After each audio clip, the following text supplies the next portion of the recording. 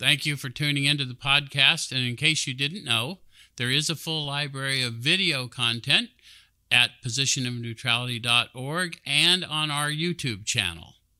Thank you. 7 o'clock. So welcome to New Freedom. Welcome to Position of Neutrality.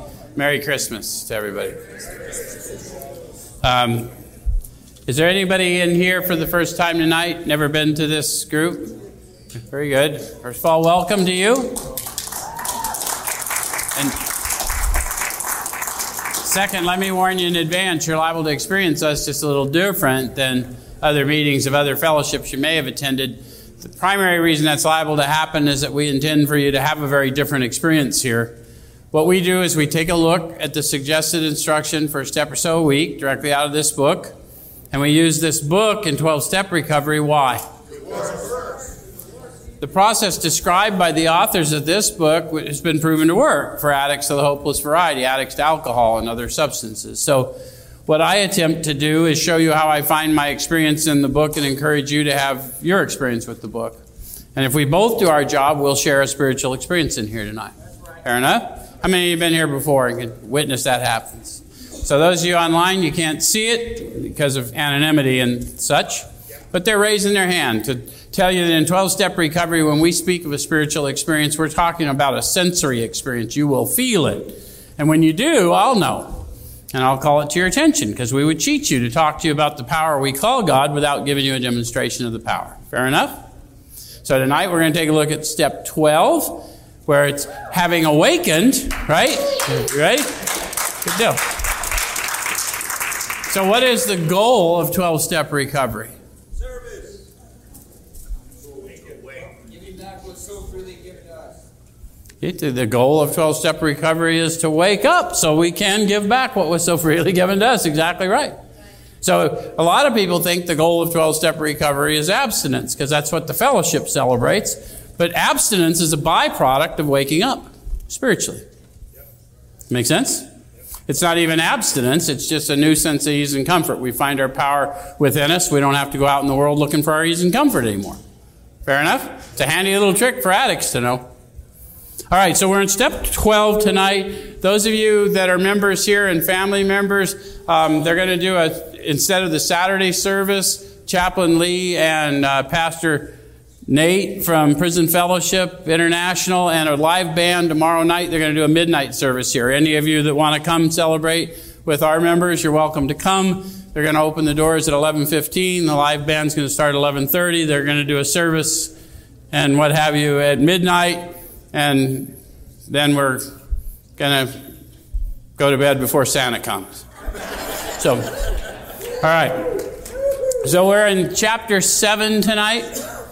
And we're looking at the 12th step, and it starts out with some promises and conditions, and I like for people to sort of identify the promises and conditions if they can and see how these authors tell the story. This is their testimony, not our testimony, not anyone living in the fellowship today's testimony. This is theirs. If I align it with theirs, then I'm likely to get the same experience they got. Yes? Rarely have we seen a person fail who's thoroughly followed our path. They didn't say paths, they said path.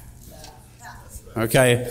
All right, so practical experience shows that nothing will so much ensure immunity from drinking as intensive work with other alcoholics. It works when other activities fail. Did you find some promises there? What did you find? They're spoiling the whole story. That's a bummer, right?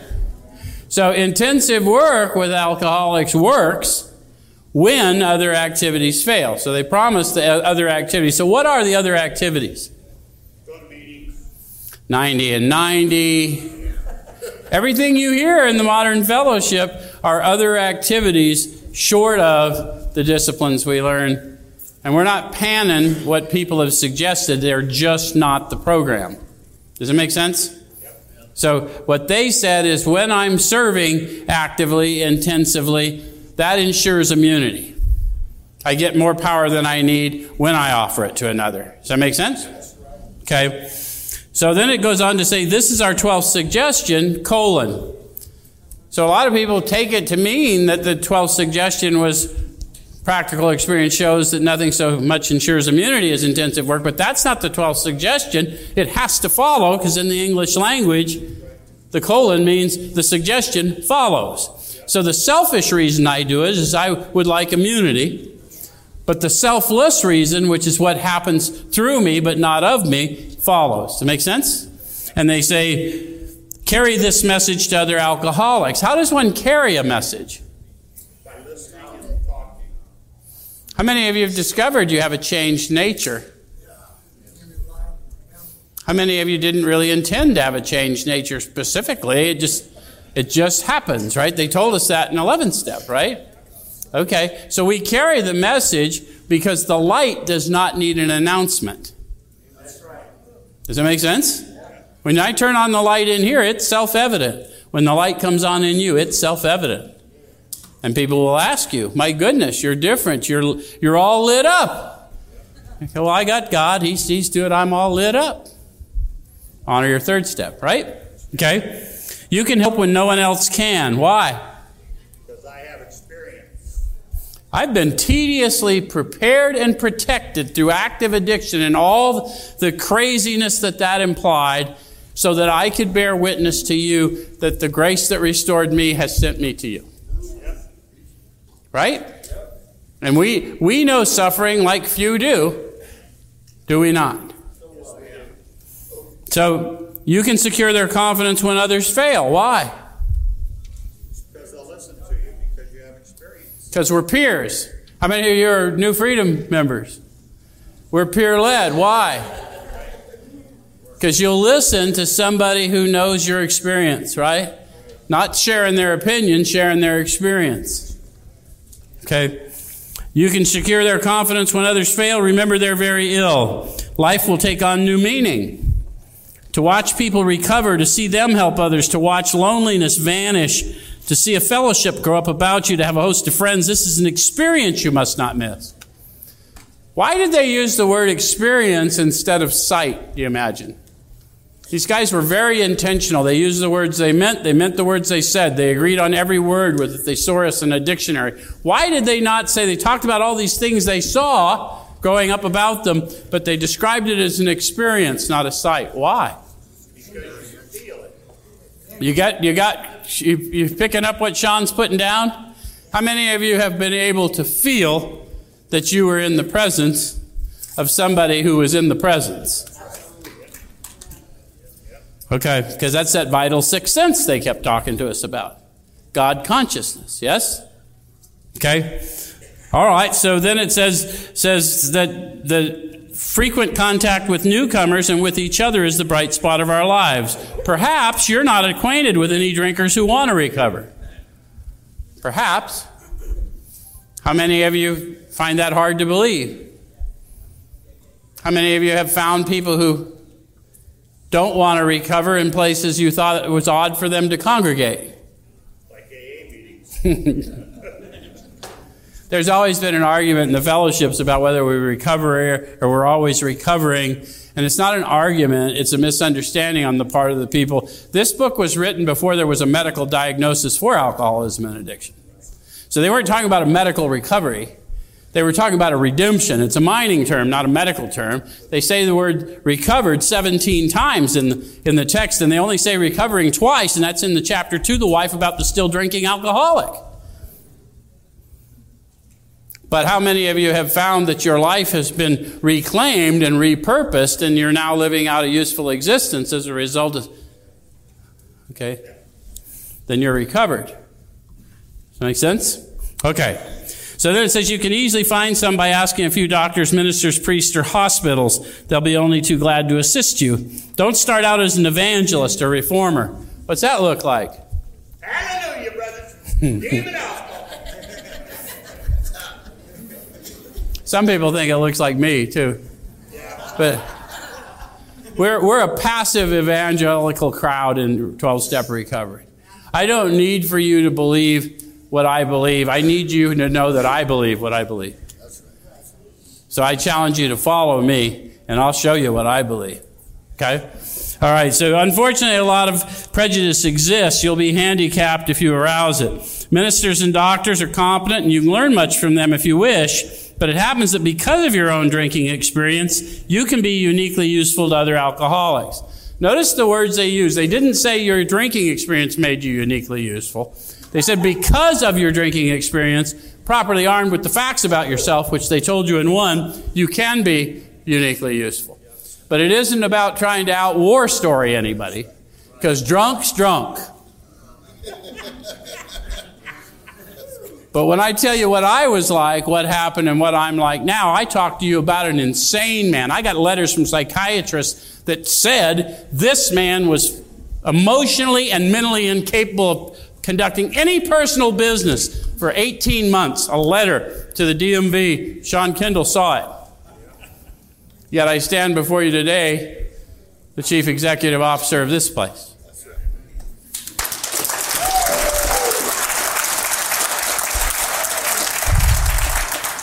All glory to God. Make no mistake. So cooperate, never criticize, to be helpful is our only aim.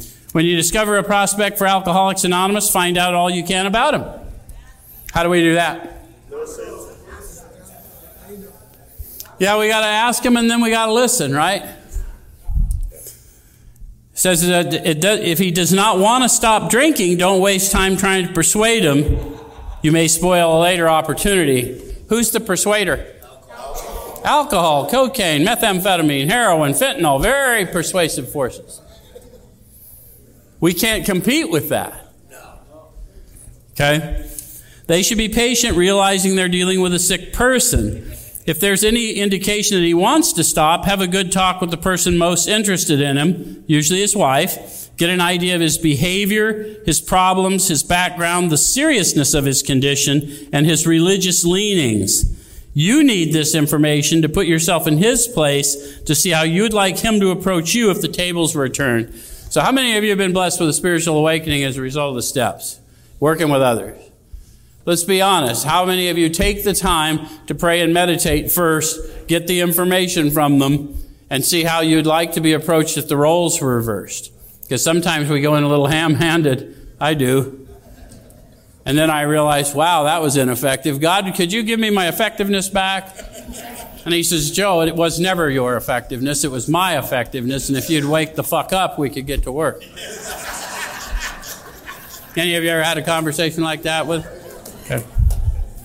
All right. So I'm going to jump over to page 91 because most of us initially will meet them in the Fellowships of Recovery. And I'm in the middle of that page. It says, see your man alone if possible. So how many of you that are working with people know how difficult that can be? Get in the car. Sean kidnaps him. What is your experience normally when you walk into a room and someone announces themselves as the new person? Got a sponsor yet? Here, read the first 164 page. Call me. Guys, yeah? I just came in to use the bathroom, actually. So how do you see the man alone, if possible?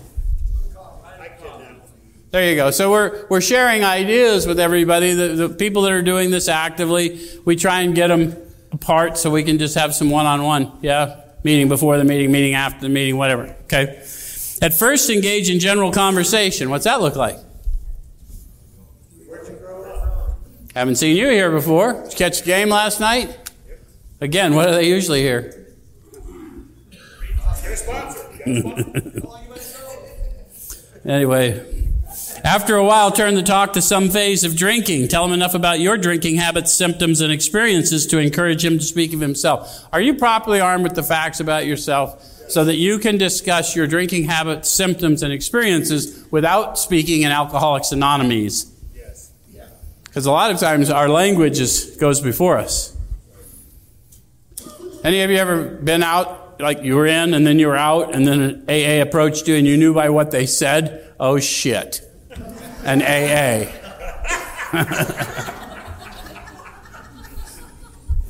So when we're properly armed with the facts about ourselves, we talk about this abnormal reaction we have to chemicals that's different from other people. I found that the chemical alcohol, when I put it in my body, did not sedate me. It energized me. I drank it like some people did coffee to stay awake on a long drive. That's an abnormal reaction. The doctor opined that might be an allergic reaction.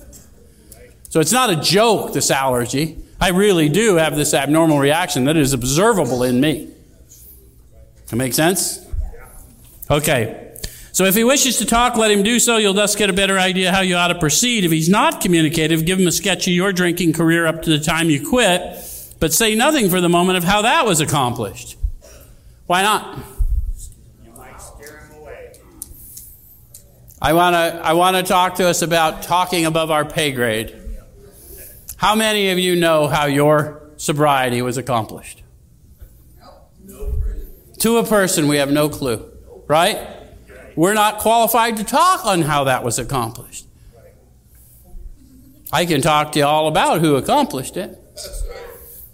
But they're not ready to hear that. They want to hear about some method. I don't pick up no matter what. That's a fucking lie. I pick up no matter what. And then one day I don't, right? Okay. So if he's in a serious mood, dwell on the troubles liquor has caused you, being careful not to moralize their lecture. So what's that look like? I don't want to talk, that's right, JJ. I want to talk to him, not at him. And I don't want to talk about myself in disparaging terms, because when I'm the new guy and someone's saying I was a piece of shit and I was a horse thief and a liar, which I heard a lot, and I know they didn't mean any harm, but the way I interpreted that was, you mean like me? And I was already so deep in condemnation, I didn't need any more. And what I know as a result of these steps, properly armed with the facts about myself, at my worst and at my best, I was a child of the living God.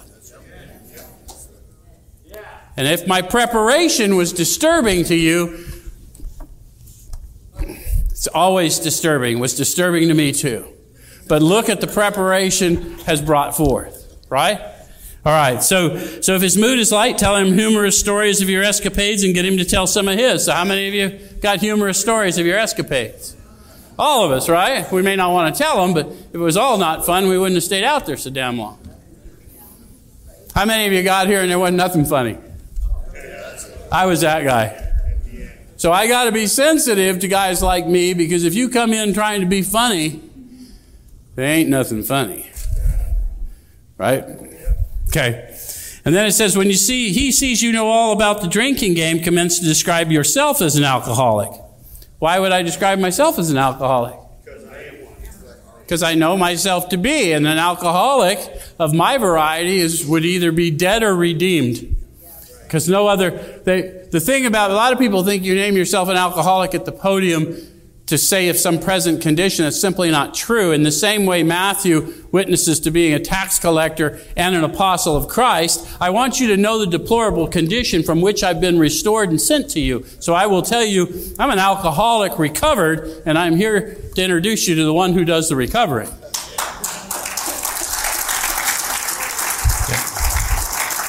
Make sense? Okay. All right. So give him an account of the struggles you made to stop. How many of you made struggles? We can write books on the struggles, right? Okay. Show him the mental twist which leads to the first drink of a spree. Have you guys identified that twist? How many of you have found there's lots of them? How many of you had some clean time, then you went to work, kind of a rough week, working with some people. They said, hey man, we're going to go out after work. We're just going to pop off a little bit. Chill out. Tough week. Sat there by yourself thinking, I had a tough week.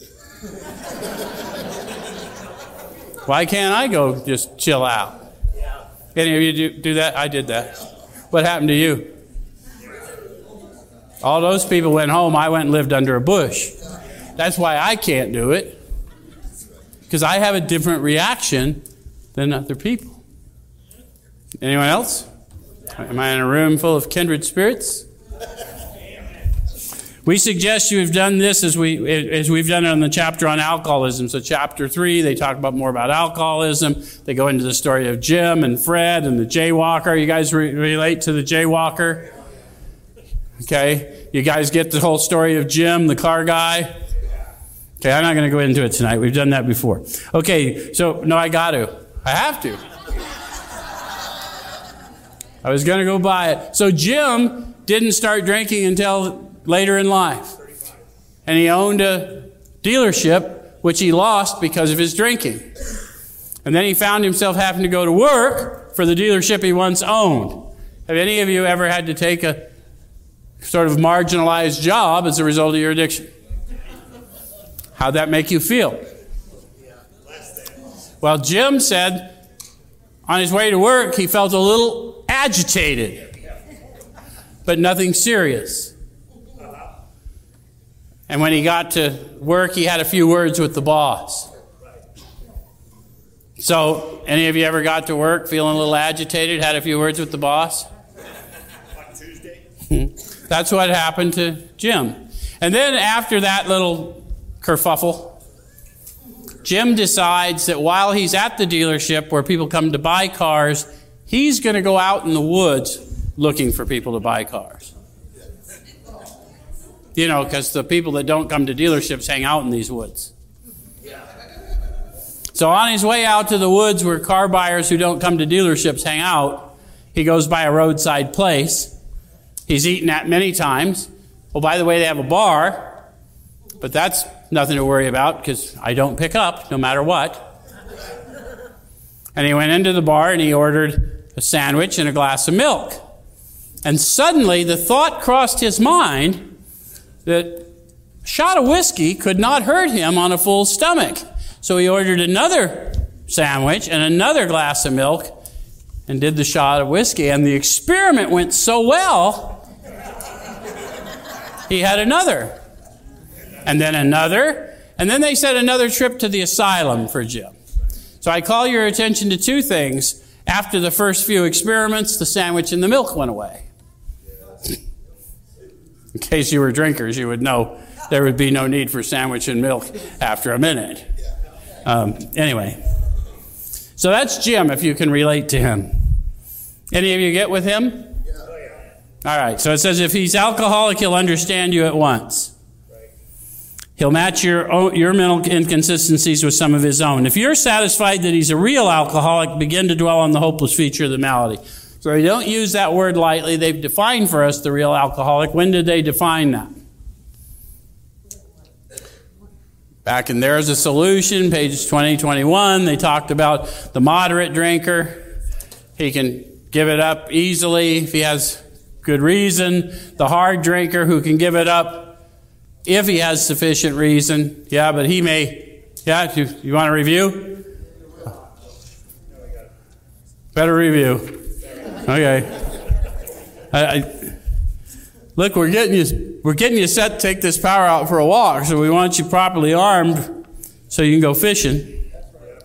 So we're going to go to 20, and let's just moderate drinkers have little trouble in giving up liquor entirely if they have good reason for it. They can take it or leave it alone. Is that you? You can take it or leave it alone? All right, so moderate is not us. Now we're going to get into some more complex deep dive. Okay? Then we have a certain type of hard drinker. He may have the habit badly enough to gradually impair him physically and mentally, may cause him to die a few years before his time. If a sufficiently strong reason, ill health, falling in love, change of environment, or the warning of a doctor becomes operative, this man can also stop or moderate, although he may find it difficult and troublesome and may even need medical attention. When he goes for that medical attention, where is he going to go? He's going to end up in the same detox and residential treatment as me. But he can stop. Any of you go to more than one residential treatment? Did any of you have the discovery that I had that I am not the hard drinker? Because I had sufficient reason. But I could not give it away. Couldn't give it away. But that guy's going to tell a very different story than me, and sometimes I'm going to want to hear his story because it sounds better. Does it make sense? Now they're going to talk to me, perhaps you. But what about the real alcoholic? He may start off as a moderate drinker. Any of you start off as a moderate drinker? Okay.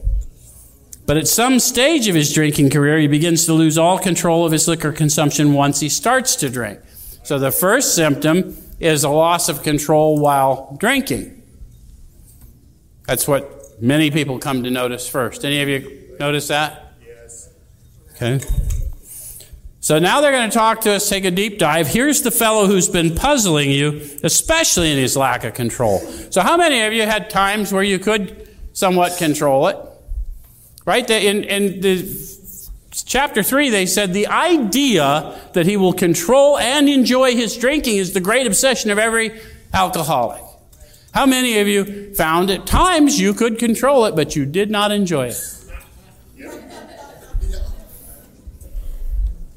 So that obsession keeps us in it long after we've realized that we've lost control. Yes?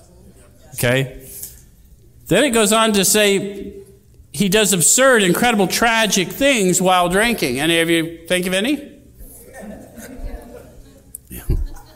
That's how you got here in a roundabout way. Okay. He's a real Dr. Jekyll and Mr. Hyde. How many of you have experienced a little personality change? He's seldom mildly intoxicated. He's always more or less insanely drunk. So where's my drinkers? I got drinkers in here? So when you are insanely drunk, could people watching you know how insanely drunk you were? Sometimes. But we would go to the detox and they'd do a blood alcohol on us and they'd go, dude, you should be hospitalized. Hence my arrival.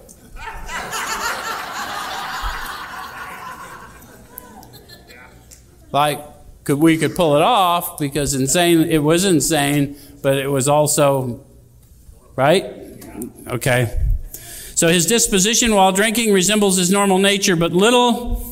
He may be one of the finest fellows in the world. Let him drink for a day, and he frequently becomes disgustingly and even dangerously antisocial. So how many of you had some clean time, picked up again, and can relate to disgustingly antisocial? Like quick. Okay. So that's kind of a rough idea of the real alcoholic. So now we're back to the 12th step. If you're satisfied that he's a real alcoholic, so I've shared these facts with him, he's related to me with these facts, and now sounds like Cat might need a program and not just a fellowship. Because he's going to need power, and it better be in him. Right? Okay. All right, so begin to dwell on the hopeless feature of the malady. So what is the hopeless feature of the malady? Once he starts his drinks, he won't be able to stop. And once I stop, I can't stay stopped. For some silly reason. Yeah?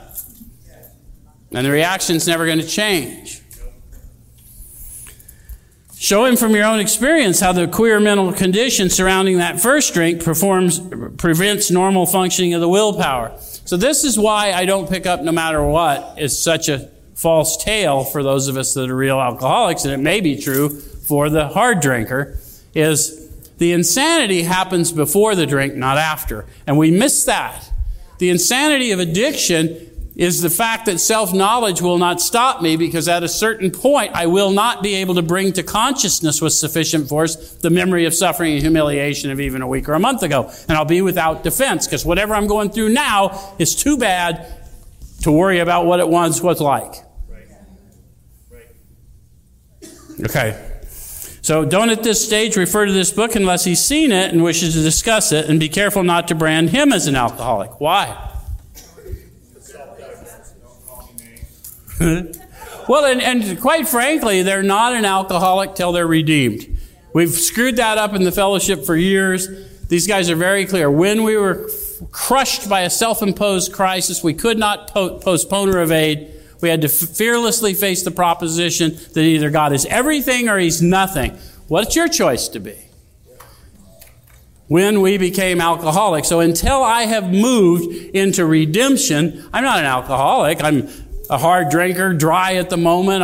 I'm whatever, but I'm not an alcoholic in a meaningful way. How many of you used it as an excuse for what you were about to do? I'm a drug addict. What else? What do you expect? So clearly we weren't really informed about the gravity of that. Yes? So it means nothing to say that. This is a witness to a hopeless state, a dead man bearing witness to you of the life in me. Yes? Okay. All right, so let him draw his own conclusion. If he sticks to the idea he can still control his drinking, tell him possibly he can, if he's not too alcoholic. So get honest with yourself. How many want to be told you're not addict enough? Yes, I am. None of us want to be told we're not alcoholic enough. I always used to tease guys that came in about this time of year. Weren't tough enough to make it through Christmas, huh? You're probably not a real alcoholic. That pisses them off. Anyway. So, but insist that if he's severely afflicted, there may be a little chance he can recover by himself. We're really not throwing him under the bus. I need them to convince me they need help. Because they're not convincing me, they're talking to him, and he's going to make himself known to them when they honestly show him that gift of desperation he's placed in them. Okay? So continue to speak of alcoholism as an illness, a fatal malady. Talk about the conditions of body and mind which accompany it. What are the conditions of body and mind?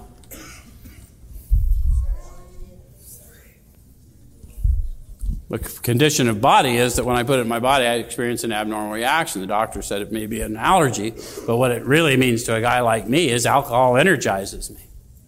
So do opiate drugs. My methamphetamine friends, they get calmed down by that shit. That's weird. Keep his attention focused mainly on your personal experience. Explain that many are doomed to never realize their predicament. So we're just trying to get you to relate to my experience, not trying to tell you what yours is. Does that make sense? Doctors are rightly loath to tell alcoholic patients the whole story unless it'll serve some good purpose. But you may talk to him about the hopelessness of alcoholism because you offer a solution. So we have that dubious luxury of talking straight to people because we offer a solution. Do you guys know what solution we offer? Yeah, initially it's the program of Alcoholics Anonymous, and ultimately it's the power that we discover within us through the process of Alcoholics Anonymous. Yep. Okay. So you will soon have your friend admitting he has many, if not all, the traits of the alcoholic. If his own doctor is willing to tell him that he's alcoholic, so much the better. Even though your protege may not have entirely admitted his condition, he's become very curious to know how you got well. Let him ask you that question if he will. So they're emphatic that you wait, you lead him up, and then let him ask you. And then they say in italics, tell him exactly what happened to you. Because that's the part of my story that I've been armed with. I told you what I was like. I was a dead man walking. I was full of guilt, shame, and remorse. I could not get out of my own way, and all I wanted for it to do is end. I just wanted to be dead, and I couldn't pick the day. And then one day this power came into me, and I was never the same again. Pow! I was a different guy.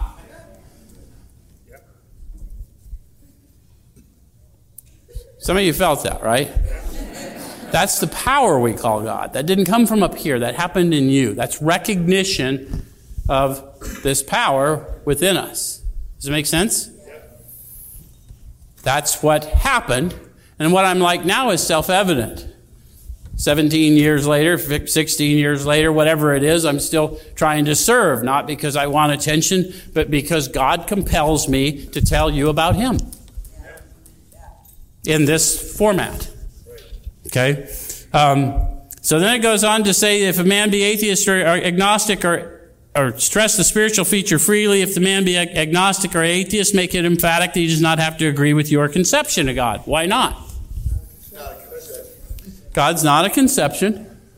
If anything, I'm a conception. But God's a reality. Yes? Okay?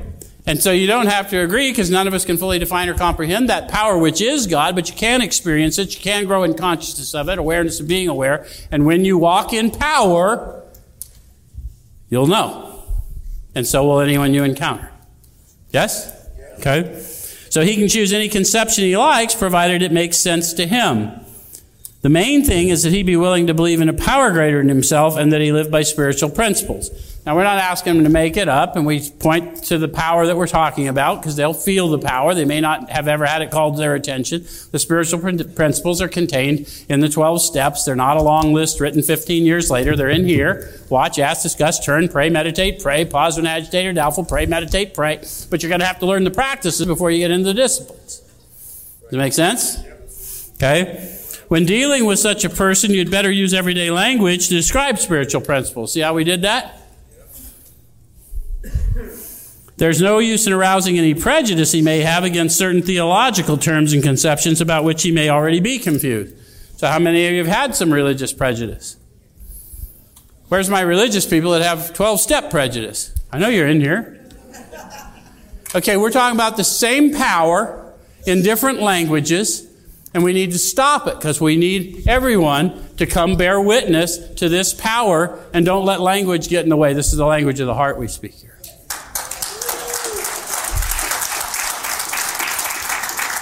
So it says, don't raise such issues no matter what your own convictions are. Your prospect may belong to a religious denomination. His religious education and training may be far superior to yours. In that case, he's going to wonder how you can add anything to what he already knows. Have you ever worked with somebody, you guys that have sponsored, worked with somebody that was further advanced in religious study? So we're not here to teach religion. We're simply here to show them the practical application of what religion instructs. We don't have to work hard to please God. He said, if you love me, feed my sheep.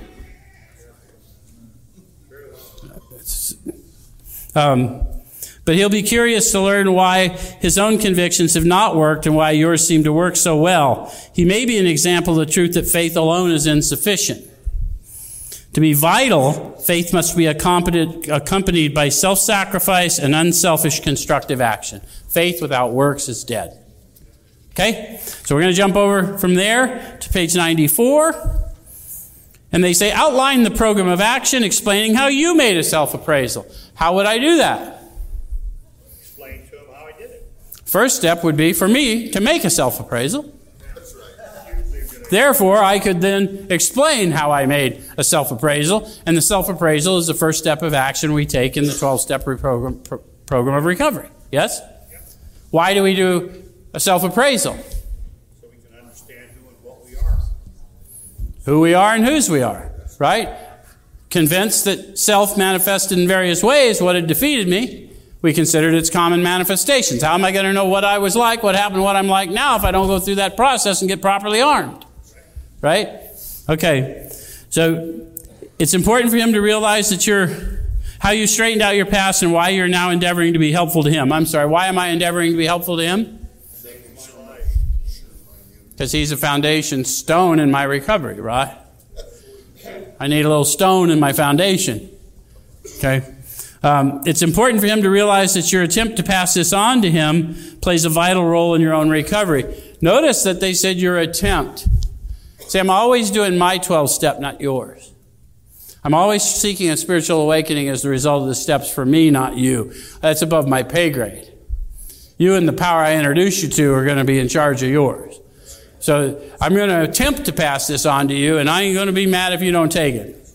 I had a buddy one time said, you just sponsor like the mailman. You just deliver the mail. Don't wait for him to read it. Okay. Actually, he may be helping you more than you're helping him. Make it plain that he's under no obligation to you, that you hope only that he will try and help other alcoholics when he escapes his own difficulties. Why do I hope he'll do that? Because it'll be growth for him. Yeah, you'll never unpack if you don't. You guys realize that? The 12th step is nothing more than an awakened amends. I'm amending. I'm participating in God's plan to take everything that happened to me and turn it into something purposeful for God. And the only way that's going to happen is to participate in that plan, which means I'm going to carry this message to others. And if I don't do that, I will never unpack. The 4th step didn't unpack me. The 5th step didn't unpack me. Even the amends didn't do it. I didn't even know what my old ideas were till I had to go out and help people I thought I didn't like. Had never met them, but they looked like people I didn't like. Any of you know what I'm talking about? Okay? Suggest how important it is that he place the welfare of other people ahead of his own. Make it clear that he's not under pressure, that he needn't see you again if he doesn't want to. And you should not be offended if he wants to call it off, for he's helped you more than you've helped him. Why did they put that in there? How many of you have worked with somebody, spent hours with them? Say, hey, dude, check it out. I'm going to get someone else to work with me. You know, hope it works out, you son of a bitch. You couldn't have told me that before you wasted 8 hours of my life. May not say it, but we think it, don't we? But what did he show me? He showed me my attachments, and my attachments are suffering. I'm not attached to his result. I'm responsible for delivery. That's it. So if your talk has been sane, quiet, full of human understanding, you've perhaps made a friend. Maybe you've disturbed him about the question of alcoholism. How many of you had someone disturb you about addiction before you sought help for your addiction? So there's all kinds of seasons of coming into awareness of something needing to be done, isn't there? Okay? This is all to the good. The more hopeless he feels, the better he'll be more likely to follow your suggestion. Your candidate may give reasons why he need not follow all of the program. You guys ever encountered one of those? Were you one of those? Okay. He may rebel at the thought of a drastic house cleaning, which requires discussion with other people. You ever heard that? I don't mind looking at my stuff, but I'm not telling that to anyone. Okay. You shouldn't then. But what's happening when I won't uncover something? It's blocking consciousness of this power. The power is power, peace, happiness, sense of direction. So as long as I hold on to that, I'm not going to use it for purpose. The minute I use it for purpose, it's been repurposed. It's no longer suffering. It's no longer some gnarly thing I did. It's been put to purpose. Does it make sense? That's the house cleaning. So it says, do not contradict such views. Tell him you once felt as he does, but you doubt whether you would have made much progress had you not taken action. I would suggest to you, if you're new at this, surround yourself with people who do this, because the people who do this always have people around them who do this, because we drive each other through our steps and our disciplines. On your first visit, tell him about the Fellowship of Alcoholics Anonymous. Notice how they were careful to differentiate between fellowship and program. We don't do that anymore. We tell you, you're in the program if you sit your ass in a chair. You're no more than you're a duck if you sit your ass in a pond. If he shows interest, lend him a copy of your book. Unless your friend wants to talk further about himself, do not wear out your welcome.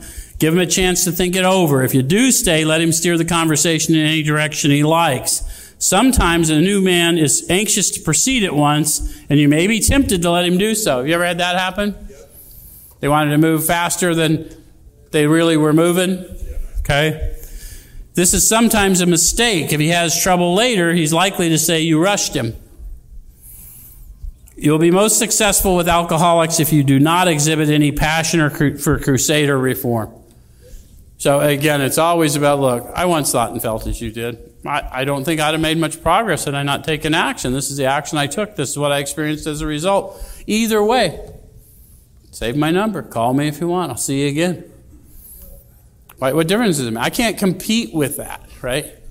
Okay. All right, so show them how they worked with you. Show them how they worked with me. How would I show them? I'm no longer addicted to control. His actions do not affect me. See, we don't treat alcohol addiction, methamphetamine addiction, cocaine addiction. That's a symptom. We're treating our control addiction as humans. And the only substance in the known universe powerful enough to overcome a control addiction is a substance called faith. That's what we're trying to demonstrate. Okay? So offer him friendship and fellowship and tell him that if he wants to get well, you'll do anything to help. If he's not interested in your solution, if he expects you to only act as a banker for his financial difficulties or a nurse for his sprees, you may have to drop him until he changes his mind. This he may do after he gets hurt some more. So we're not here to take away from them the experience they desperately need in order to come into their awakening. Yes? So you're going to have to learn that yes means yes, and no is a complete sentence. Everything after no is a lie. That's me giving an excuse for why I said no, but no means no. Let your yes mean yes and your no mean no. And let these people have the dignity of the truth from you, because you are now a representative of the truth. Okay? So I'm going to jump from there over to page 96. And they're going to give us another warning. Do not be discouraged if your prospect does not respond at once. How many of you have discovered that even though you're on fire, somehow not everybody just gets right lit up with you? Search out another alcoholic and try again. You're sure to find someone desperate enough to accept with eagerness what you offer. So they're giving you a little clue as you do this more. As your eagerness diminishes and you just start bearing witness, you'll notice the ones who are eager, and those are the ones you're going to kind of help along. And the ones that are less eager, you let them do what they're going to do. They'll make it back when it's time, or God will send them to someone else. You ever been that guy that called your sponsor and said, I've been working on that guy, he just wasted my time? Wow, you're giving them a lot of power. How can they waste your time when you went there to get your spiritual awakening? What was the spiritual lesson you learned? Did you learn you weren't the power? Because it's a good idea to wake up and find out you ain't God. There is a power, they call him God, and it ain't me. Although he operates through me. Okay, if you leave such a person alone, he may soon become convinced that he cannot recover by himself. To spend too much time on any one situation is to deny some other alcoholic an opportunity to live and be happy. Now they're going to tell us a little bit about our friend Bill Wilson, and you can see I can't even say the word I was going to say. You can see how big a mistake it can be to chase. Okay? One of our fellowship failed entirely with his first half dozen prospects. He often says if he'd continued to work on them, he might have deprived many others who have since recovered of their chance. So they're talking about Bill Wilson. He was discouraged because he'd been working with guys. They weren't getting well. Then he met up with Dr. Bob. He worked with Dr. Bob. All of us sitting here and all the millions of people around the world that have recovered since would have been cheated of that chance if he'd just stayed out there in the alley talking to the six he first met. So that it's profound why when God says move, move. It's not cruel. It's just not our thing, right? Okay, suppose you're now making your second visit to the man. He's read this volume and says he's prepared to go through with the 12 steps of the program of recovery. Having had the experience yourself, you can give him much practical advice. Now they're talking to you about what we do to show others precisely how we recovered is the main purpose of the book. I lay the book down because this isn't my testimony. It's not your testimony. It's their testimony. Half of them were atheists or agnostics, but they came to believe, right, to a person. That's the whole story. It's the power of testimony. Let him know you're available if he wishes to make a decision and tell his story. Do not insist upon it if he prefers to consult someone else. Okay, so now what I got to do is jump over to page 98. Last week we talked about it was time to grow in understanding and effectiveness. Remember that? Those of you who are here? I said understanding of what, effectiveness at what, and we sort of thought about it, and well, here's the answer. So it says, it's not the matter of giving that's in question, but when and how to give. So we give to everyone who asks of us, but not necessarily what they ask. I mean, they may ask for money, and what they need is prayer. Does it make sense? Okay. That often makes the difference between failure and success. The minute we put our work on a service plane, the alcoholic commences to rely upon our assistance rather than upon God. He clamors for this or that, claiming he cannot master alcohol until his material needs are cared for. Nonsense. Why did they say that? Because it's How many of you got out of your addiction when your material needs were not cared for? In fact, it wasn't until all my material needs were not being cared for that I was willing to consider an alternative.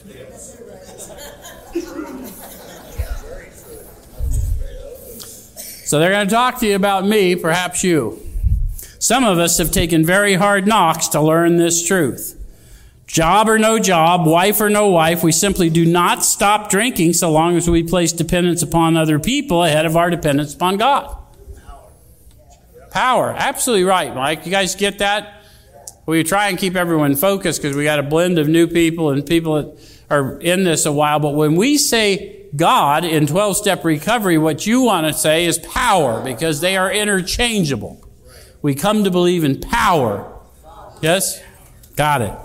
So then they're going to tell us, burn the idea into the consciousness of every man that he can get well regardless of anyone. How does someone burn an idea into your consciousness? They're talking to you about the message that can reach these alcoholic people must have depth and weight. In order to burn into your consciousness, you not only hear me, you feel me.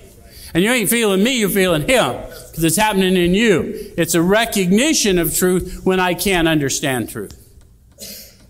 Remember, alcoholism, addiction is insanity, guys. We can't receive truth or process truth in our insanity. But we can feel it, and all of a sudden, that guy knows something I need to know. And eventually, it's that guy knows someone I need to know. The only condition is that he trusts in God and clean house. Right? Okay, so I'm going to jump from there. Well, let's see what I should do. I might have done something silly. Yeah, okay, I'm going to go to page 100.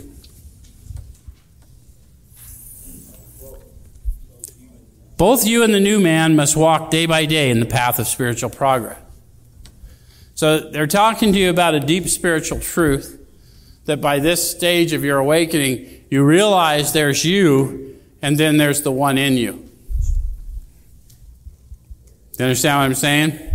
How many of you have found that you have the power to be kinder than you feel like being? How many of you have found that although you seem to have access to that power, you still think oftentimes like you? So we must... That's what the prayer and meditation does, is it allows me to grow consciously in this relationship between the way I am and the power in me. And the righteousness that I'm able to exhibit is Him, and the way I think, the salt that allows me to still be human, is still me. So when you say, Joe, will you help me? And I'm thinking, this lame son of a bitch. But the power in me says, absolutely. What can I do to help? It's not being fake. I'm allowing Him to take over His possession because He bought me at a price. Whether these are things I know, I'm not trying to persuade you. If you persist, remarkable things will happen. How many of you have had some remarkable things happen? How many of you look around you here every day and see remarkable things happening? It's awe-inspiring to me to see what you people do here every day. Amazing. So, how many of you come from a tradition where we know that signs and wonders follow us? You don't have to tell anyone about that around here, do you? When we look back, we realize that things that came to us when we put ourselves in God's hands were better than anything we could have planned. How many of you have come to that conclusion? Like, whoever thought that this is what we were going to do? I know. Let's put 400 ex-offenders in one place in the middle of town.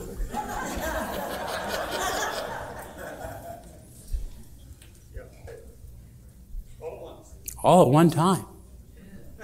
What could possibly go wrong? How many of you walk around here every day and you do feel a new freedom? Guarantee you that's a far bigger plan and a far bigger delivery than any human that's involved. God does not need any of us for this, but he allows us to see it every day. Follow the dictates of a higher power and you'll presently live in a new and wonderful world no matter what your present circumstances. I can't tell you exactly what that looks like for you, but I came up out of homelessness. And so what happens when you come out of homelessness is your circumstances not change very rapidly. And from the moment I encountered this power, I knew I was made new and I knew I was different and my circumstances didn't change for years. And I served and I served and I served because I presently lived in a new and wonderful world regardless of my present circumstance. I'm telling you for a fact that's what happened. I'm going to jump from there to, let's see. I think what I want to do, the bottom of that page, assuming we're spiritually fit, we can do all sorts of things alcoholics are not supposed to do.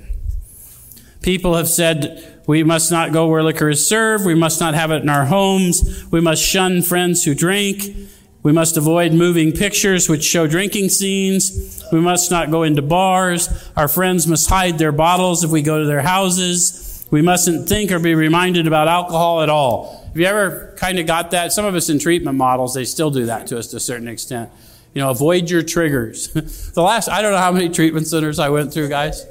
But the last one, they made me write a trigger list. You guys ever had to write a trigger list? I just wrote pulse.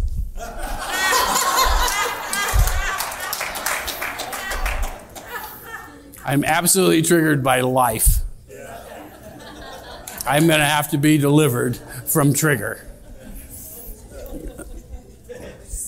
Our experience shows that this is not necessarily show. So I'm going to talk about that. I'm not trying to make fun of treatment models. Again, remember, there's all kinds of success. I'm just trying to tell you, if you're the guy like I'm the guy, you may need to dig deep into God. Okay? We meet these conditions every day. An alcoholic who cannot meet them still has an alcoholic mind. If you cannot meet the conditions of your everyday life without constantly obsessing about drugs, you need for us to help you. You will not win that battle. Don't believe that bullshit. Hang in there. You got this. That's nonsense. That's nonsense. Ask somebody who's known by this power, and we will gladly share. In fact, we're obligated to. An alcoholic who cannot meet them still has an alcoholic mind. There's something the matter with his spiritual status. His only chance for sobriety would be someplace like the Greenland ice cap. And even there, an Eskimo might turn up with a bottle of scotch and ruin everything. How many of you prayed for an Eskimo?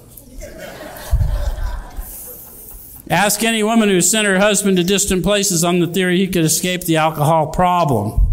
In our belief, any scheme of combating alcoholism which proposes to shield the sick man from temptation is doomed to failure. Why must I awaken spiritually? Because I don't need a shield when I awaken spiritually. The fact that I awoke spiritually is the shield. So it says, if the alcoholic tries to shield himself, he may succeed for a time, but he usually winds up with a bigger explosion than ever. Any of you ever had a big explosion? That's what your last sentence was about, huh? A big explosion. So our rule is to not to avoid a place where there is drinking if we have a legitimate reason for being there. You're the only one who knows. You've got a legitimate reason for being somewhere where something's going on. Question yourself and see. And it says that includes bars, nightclubs, dances, receptions, weddings, even the plain ordinary whoopee parties. Now, I know we don't do a lot of whoopee parties in the 21st century, but I think it's sad that we don't. Just think a whoopee party sounds like a hoot. To a person who's had experience with an alcoholic, this may seem like tempting providence, but it isn't. You will note that we made an important qualification. Therefore, ask yourself on each occasion, have I any good social, business, or personal reason for going to this place? So just be honest with yourself. To your own self, be true. Just like they've always said. There's one thing at the last of this chapter I like you to know on page 102, your job now is to be at the place where you may be of maximum helpfulness to others. So never hesitate to go anywhere if you can be helpful. You should not hesitate to visit the most sordid spot on earth on such an errand. Keep on the firing line of life with these motives, and God will keep you unharmed. Take the power out for a walk, folks. Thank you very much.